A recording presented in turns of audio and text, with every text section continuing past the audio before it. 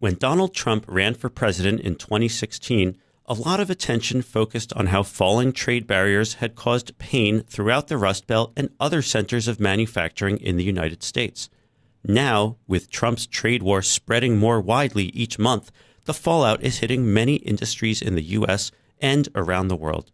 On this week's episode, we look at how Trump's tariffs on Chinese imports, along with China's retaliation, are threatening America's great northern frontier of Alaska, a state that happened to vote big for Trump and Republicans in 2016.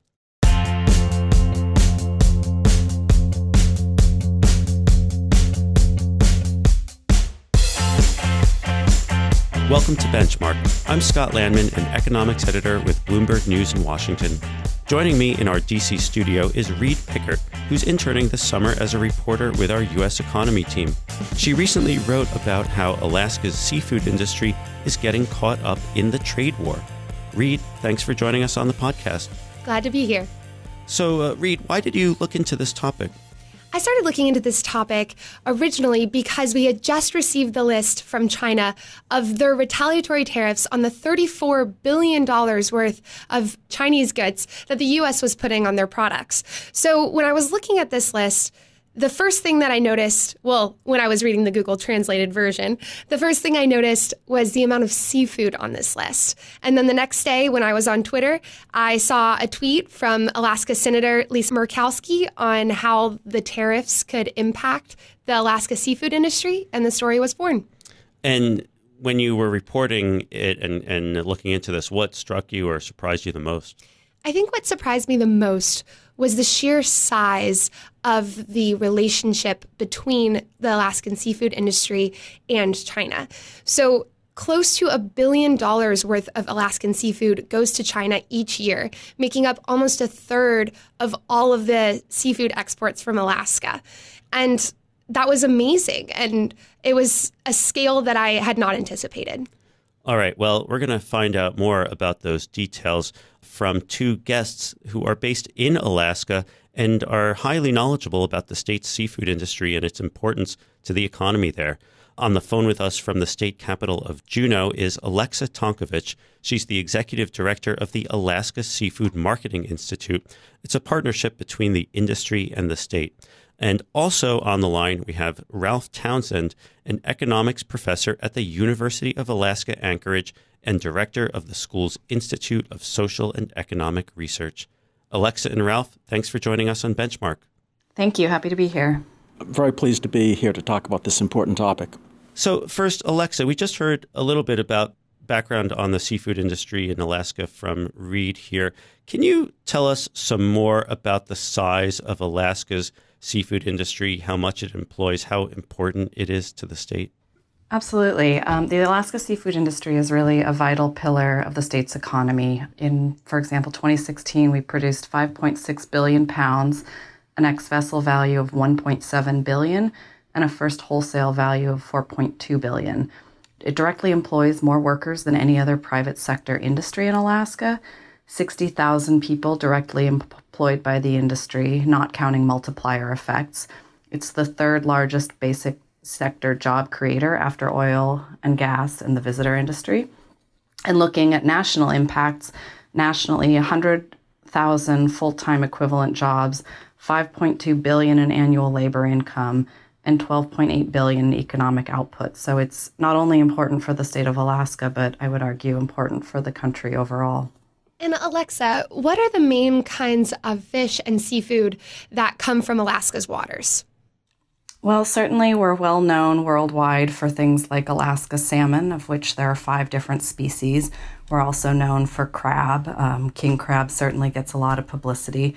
Alaska also produces a ton of whitefish. The largest fish by volume is Alaska pollock, which you have probably had in a fish sandwich or in fish sticks or fish tacos. We produce flatfish, we have halibut, we have black cod, sablefish, multiple species of crab, cod. It's really, there's a lot of variety. There's also a lot of more specialty products like roe, scallops, sea cucumber, gooey duck. The list kind of goes on and on. And Ralph, I know that you've studied fisheries and seafood for a long, long time. Can you put into context Alaska's seafood industry with other parts of either the United States or the rest of the world?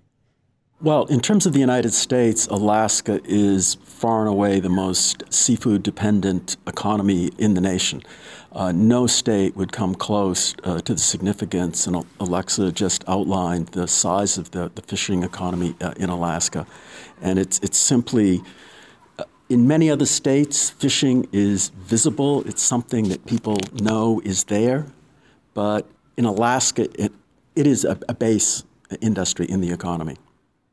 So can you tell us about how it's processed in other countries like China and then sent back to the U.S. or to other countries? Yeah, well, China is our largest trading partner, and it's also a major reprocessing sector. So a lot of the seafood that goes from Alaska to China is, say, headed, gutted, frozen, and then is subject to further reprocessing in China, turned into fillets, turned into a retail product, some kind of value-added processing. And then it is sometimes consumed in the China market, but it is often consumed outside of China. So it's reprocessed in China and then re-exported either to Japan, to the EU, or back to the US.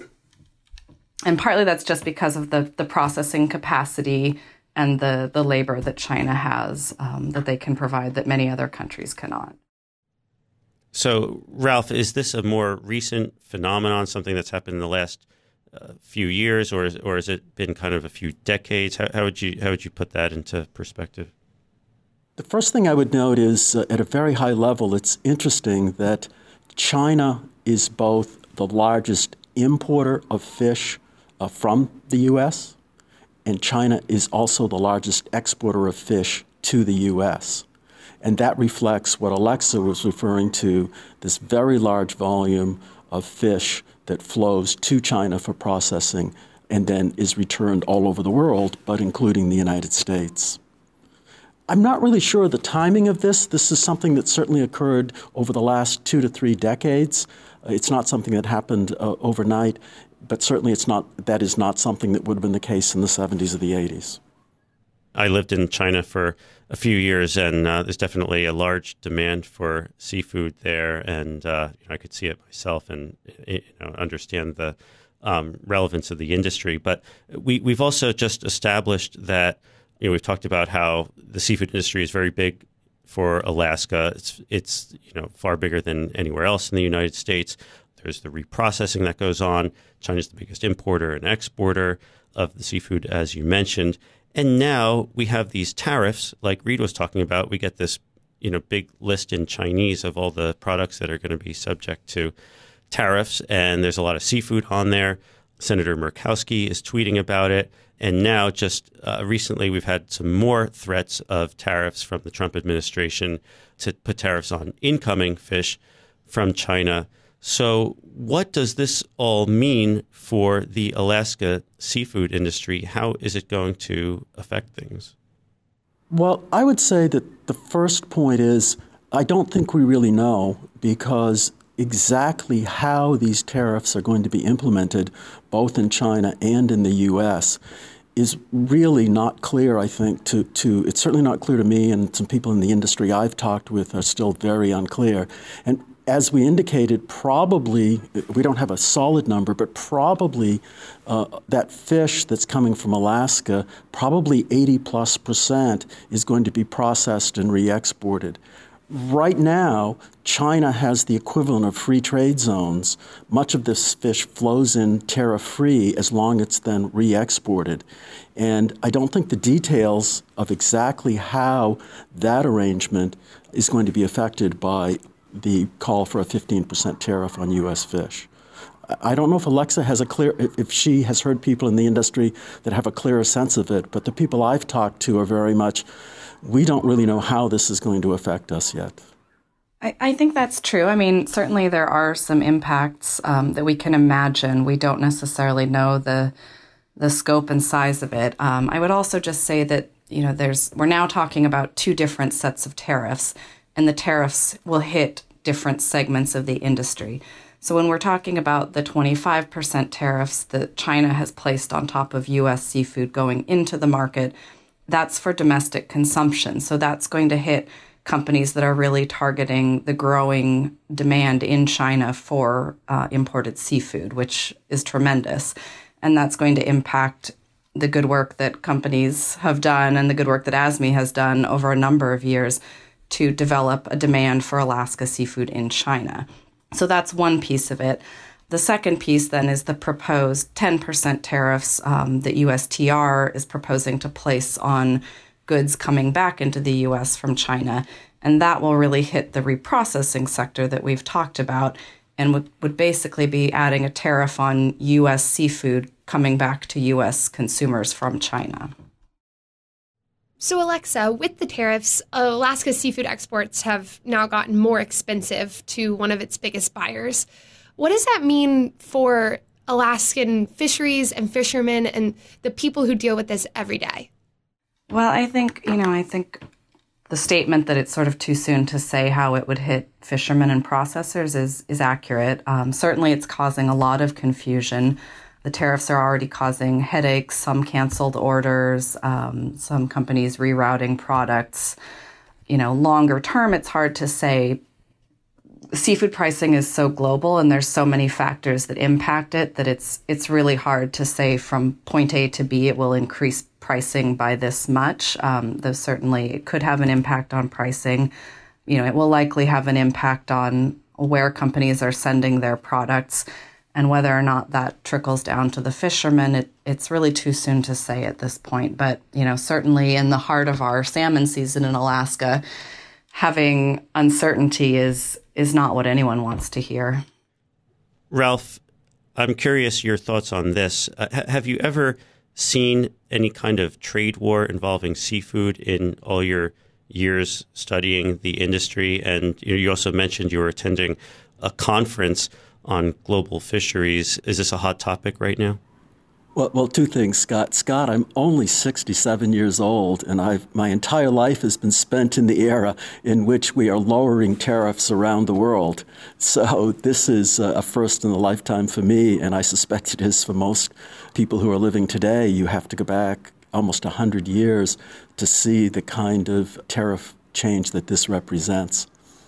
In terms of the discussion at the meetings I'm currently at, certainly China was discussed, but it was really in this bigger context of, look, China is not only a major market for fish because of its growing population and growing middle class, but also its role in this as the world's processor of fish and the importance that it has in the value chain.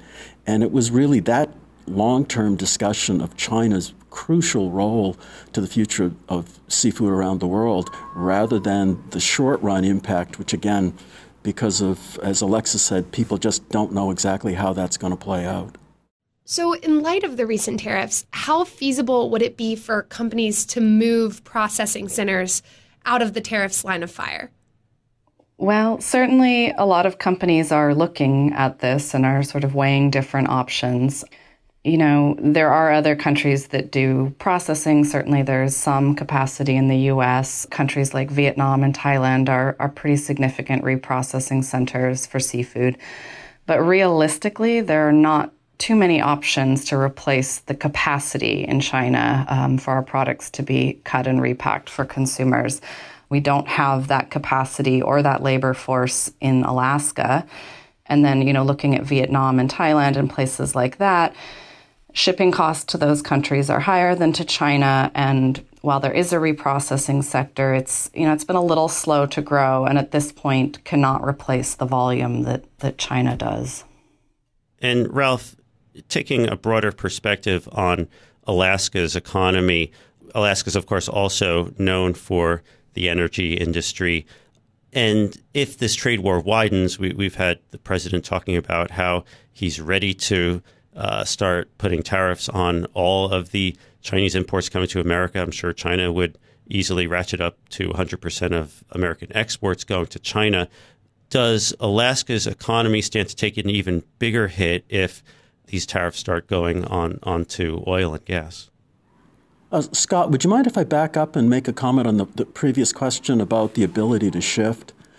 Because I think the point is, if it became 20 or 30% more expensive to process fish in China, over time, people would find alternatives. Again, expanding places like Thailand and Vietnam. But the bigger picture is China knows that. China and the U.S. are in the stage of a trade war, potentially, where they're saying, I'm willing to incur very big losses myself to retaliate. And you know that's not really the long-run response. In the long run, China is going to say, what's in our economic long-run interest? And it is not to impose a tariff on Alaskan pollock and Alaskan salmon so that fish goes to Thailand and Vietnam for processing. So I think this is very much like the rest of the trade discussions we're having. That is, how much of what's going on is posturing, and what really happens in 6 months or a year is really unclear. And I actually, from talking to people in the industry, I think there's an appreciation of that as well. And what about the bigger threat to Alaska's economy if you get oil and gas caught up in the trade war too? Well, there's two aspects. Oil prices, of course, are determined in a world market. It's a world commodity, and it's really very difficult for one country to impose a tax on a single country's oil exports because you'll simply shift oil markets around the world. There could be an issue in Alaska because Alaska is trying to build a liquefied natural gas pipeline from the North Slope to a port in southern Alaska. And at present, a primary partner in that is Sinopec, the Chinese energy company. And I'm sure that there's concern that ratcheting up of tariffs on natural gas in particular from Alaska would severely impact the economics of that project. All right. Well, this has been a really interesting discussion. Thank you for enlightening us about the seafood industry in Alaska. Alexa Tonkovich of the Alaska Seafood Marketing Institute and Ralph Townsend of the University of Alaska Anchorage. Thanks for being with us on Benchmark. Thank you for covering this. Thanks very much for talking with us. Benchmark will be back next week. Until then, you can find us on the Bloomberg terminal, Bloomberg.com, our Bloomberg app, as well as podcast destinations such as Apple Podcasts, Spotify, or wherever you listen. We'd love it if you took the time to rate and review the show so more listeners can find us. And you can find us on Twitter. Follow me at Scott Lanman. Reade, you are at READEP. And Alexa's Alaska Seafood Marketing Institute is at Alaska_seafood. Benchmark is produced by Topher Forhes. The head of Bloomberg Podcasts is Francesca Levy. Thanks for listening. See you next time.